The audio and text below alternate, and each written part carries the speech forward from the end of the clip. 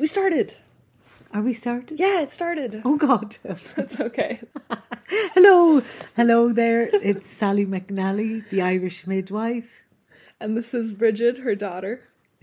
And you're about to hear some of the bleeding truth. So why did you want to start this podcast, Mom?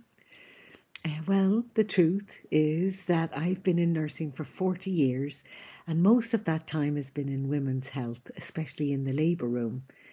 And as a matter of fact, I've spent so much time in labour rooms that it feels like a natural habitat to me. So, I've witnessed many wonderful things, but also some things that disturb me and just don't sit right in my heart. I want to bring a bit of a spotlight on women's health around the world. And I want to tell you about some things where I've seen that women have not been treated well, where in actual fact I would say they've been abused in labour rooms. And then and in other places they definitely could be treated better. So I think the more we talk about stuff, the more women can realise when they're being treated wrong, or they can realise what their options are, that they have a voice, that they can speak up and they can say what they want, what they don't want. And they can, tell us,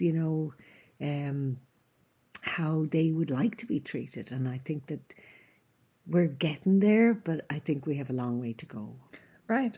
Yeah, and I think this is really cool. You can probably help open up a lot of eyes with, you've been around the world to lots of different labor rooms, not just in the U.S. So there's different perspectives of everything that we can all learn about through this. So I'm also interested. How did you even get into nursing in the first place? Well, when I was about 17, I was working for the government at home in Ireland. It was like a civil service job, just like an office job. And my father applied for nursing for me. He put the application in and I didn't even know he had. And it arrived back in the mail saying that I had been accepted for an interview. And I had an older sister who was a nurse. And so I felt like, oh, that's okay. That sounds like a good idea. Wow. And my dad later, he told me, he said that he'd seen me working with my grandfather who'd had diabetes and he had had both his legs amputated. Wow. Yeah, so I kind of helped him, nursed him a little bit at home with the rest of the family. And I helped him walk again, like on prosthetic limbs and stuff. Yeah. So that's your grandfather?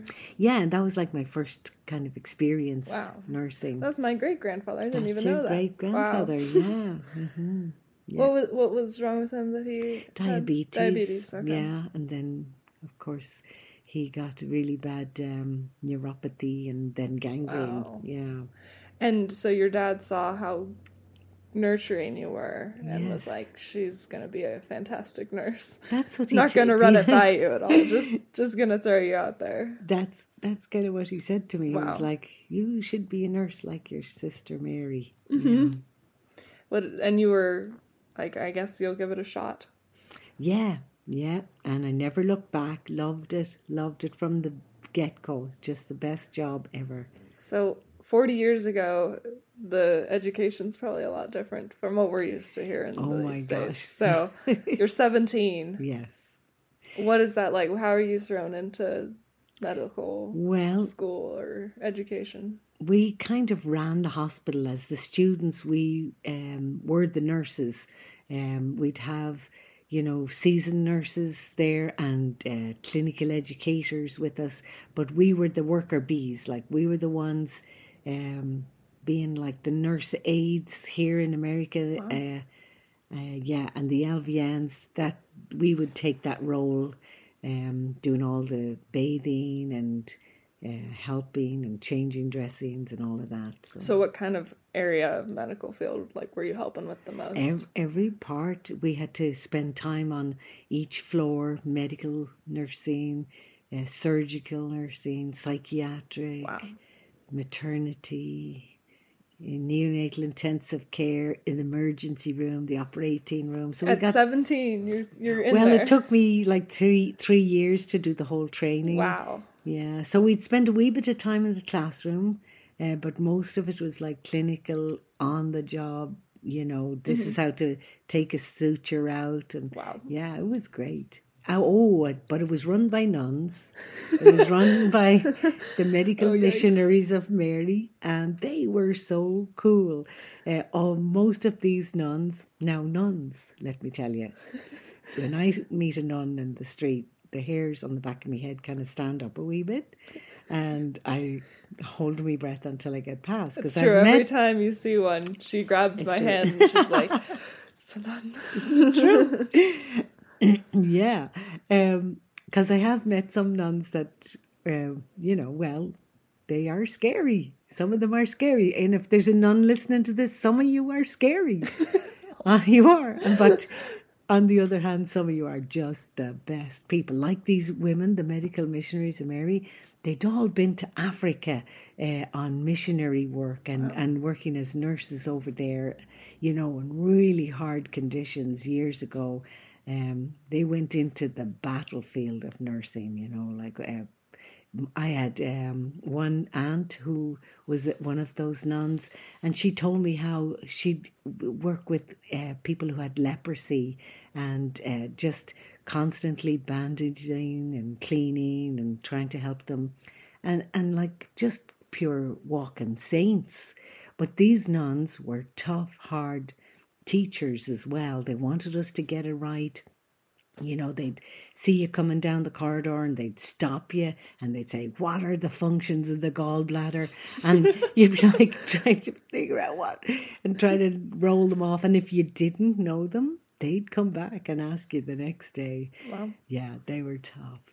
But they were great, and they kind of in their minds were getting us all ready for maybe missionary work in the hopes that some of us would follow in their footsteps and go and work, in places that needed, that kind of. So did they inspire you to do traveling and Oh, work in other places? yes, they did. They inspired me so much that after my nursing, I did midwifery, and it was like the same group of nurses or the same group of nuns that were training me to be a midwife. And at the end of my training, the famine hit Ethiopia. And it was like a huge deal. Thousands of people were starving and having such a really hard time. And I felt this big surge coming in me to like go and help. I thought, here I am. I'm a nurse now. I'm a midwife. I can go and I can save the world over there in Ethiopia. And so I ran to the head nurse and I said, I want to go. I want to go. I want to be, one of the people that goes to help over there. And she said, well, there's only one visa for the group. And there was 20 in our group. And one visa came for one of us to go to help in Ethiopia. And wouldn't you know it, there was one in our group who was a nun. And she was in the medical missionaries. And a sweetheart she was. But she got the visa. And I was so mad. I was like fuming hot. And I was so mad that I went to the bishop. And he said, how is your faith in God? I remember him well to asking me, how is your faith in God? And I was mad. I said, what's that got to do with it?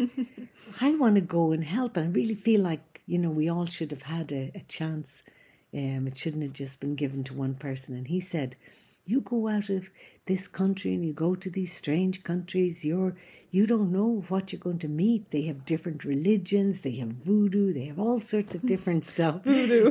Yeah, he even That's what mentioned he's that. concerned of. And he said, what if you lose your religion? And I didn't want to tell him at the time, but I didn't really have a religion at the time. Of course, I'm raised Catholic, and all through my schooling and then my nursing, it was all Catholic stuff, but I didn't really lean in that direction. But I couldn't tell him that it was a lost cause anyway. But so anyway, she got the visa and off she went to Ethiopia. And I got the bug at that stage, and I went in a different direction when I was able to go. But I did meet her a year later when I came home, and the poor girl had come back totally depressed and kind of in almost like in a state of like deep depression. Wow. And somebody else told me what she had seen. The poor girl, she had gone over it thinking she was going to be a nurse and a midwife, delivering babies and helping moms to get their babies breastfeeding and all of this great stuff that we had learned. But they brought her out to a valley, and they stood her at the edge of the valley, and they said, look down in there. And the valley was full of people, thousands and thousands of people who'd come to this area in the hopes of getting food so that they could live. Whoa. And her job was to walk through and to find the people who would live if they were fed. Whoa. So, wow. Yeah, I don't know how my mental health would have done with that job, you know. Wow, so, that is wild. Yeah. So I don't know, if she ever found her joy again. But that's something else. Mm-hmm. Never heard that about that story was a bit long. No, it's okay. Sorry, I didn't mean to keep going on and on. I was getting all into it. It's wonderful. Were you? Yeah. Do you mind if I ask, let's preface back to the nuns. What is it about nuns also? I mean, I've heard probably more about this than other things. Yeah. But tell us a little more about your experience with nuns. I know you had some with in the schools and such. Yes. Well, we'd go to school and we'd have to sit, very neat in little uniforms, little red plaid skirts and green jumpers and little blazers. Skirts in Ireland, cold Yes, Ireland, no matter right. the weather, right? The knees would be red, frozen on the gosh. way to school. Your little socks and shoes. Oh my gosh. Anyway, we'd get there and the nuns would be very, very strict. And if you weren't paying attention or if you were doodling or messing around, they were violent. Yeah, some of them were violent, and they would slap your knuckles with a big hard ruler. And I got sent quite a lot to the headmistress. If you were messing and tickling someone or they were pinching you or something, but it wasn't like you were being really bad. You weren't being bad, but you were distracting someone. And I was a bit bold like that, I guess. But she'd say, go to the headmistress. And I remember going in and she wouldn't ask what you had done wrong. It was the fact that you were there coming meant you were coming for punishment. So she would say, hold out your hand, real cross. Doesn't care what for. And you'd hold out your hand and she'd come with a big 3-yard long ruler. Or it was a yard long, so that'd be 3 feet long, right? Yeah. And she'd hold it up over her head and whap, slap your hand, whap. And your hand would immediately go on fire, burning hot and painful. Oh my gosh. And usually that was it. And off you go back to the classroom. Well, one day I was stopped in the corridor and this nun said to me, bring this to the headmistress. And it was a note. And I said, okay. And I ran to her office and I came in and she said to me, put out your hand. And I was like, but. I wanted to say, I have this for you. And she said, hold out your hand. And I held out my hand and whap, I got another big slap. Oh my God. And she said, off with you. And I said, but I have to give you this. And she looked at me and she just said, oh, and just took it off me. And I felt like saying, now, do I get a freebie or something? Like, can I just have like... Oh, it's so mean. Yeah, it was so mean. And your hand, honestly, when you look at it, the mark of the ruler and everything.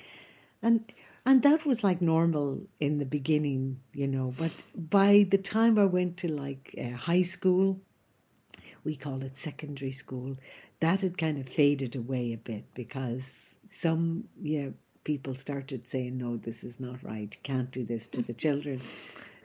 But the poor boys, they used to have a harder time, I remember.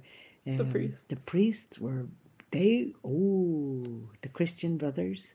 We sometimes would meet some of our friends, a couple of boys, on the way home from school. And I can remember a few times seeing like big bruises on them, or their lips would be bloodied and swollen. Wow. I did see that. And the other boys would say, don't ask him, don't ask him. And it usually meant that he'd been beaten by the Christian brother. That's wild. And we knew that. And I did see that a few times. So glad I wasn't that generation. I'm so glad. Would have fought for you, Bridget. I was a messer in class too. I so would have stood up for you. I would have gotten in a lot of trouble. Oh, God, I would have gone in there. I would have. Yeah, you couldn't have. It was mean. It was cruel. Yeah, we were afraid. I was terrified. And that's not a good learning. No, it's not a good learning environment at all. No. Wow. Thank you. You're welcome. I'm so glad to start doing this and learn more, because I'm learning things I didn't know before about you. So I think this is going to be really fun. I have one more nun story. Yeah, let's do it. Well, my sisters, I had 5 older sisters, and they'd give me all their old clothes, which was great. I was never short of good clothes, good outfit you could put. And I had twin sisters who came just before me. Mm-hmm. So sometimes I could like mix and match and have, if I liked an outfit, I'd have 2 of that, right? But anyway, one of my older sisters, one of my older sisters gave me a pair of boots, or she let me borrow them, and they had a little bit of a high heel, nothing like 6 inch or anything, but a little bit of a high heel, but they came up to the knees, like maybe even a little bit above the knees, so they were like kind of like interesting looking, you know. And I was probably like 13, 14, and I was stomping around, and of course I was used to like hanging out with my older sisters, so I might have given off an air of, you know, more maturity. Even though I was in a class, you know, that they were like a year or 2 ahead of me. But anyway, that's for another story. But these nuns stopped me in the middle of the corridor and said, "And where do you think you're going with your long black boots?" And I thought I was lovely in them, you know. And she made me take them off because they weren't the uniform, didn't have the, you know, the regular brown shoes. And she made me walk around in my bare feet. And then I yes, yeah. Well, in my stockings. What was the weather? Cold. Yeah, Jesus. That's mean. It was mean. But, you know, I kind of figured why she didn't want me in them, because on my way home in them, I remember these fellas whistling out the window of the car. So I must have looked kind of sexy or something. They look too good for school. Maybe I turned her on. Oh my God. Okay. Okay, let's not go. It's okay. All right. Sorry, Sister Mary, Mother Martin. Oh. Mother Martin. I don't know. Anyways. Alrighty, thank you guys for listening. If you are interested in hearing more of Sally's crazy stories, please like and subscribe so you can find us on YouTube, Apple, Spotify, or through the links in the description below. Come on back for more of the bleeding truth soon. Thanks for listening. Thanks a million. Thanks a million.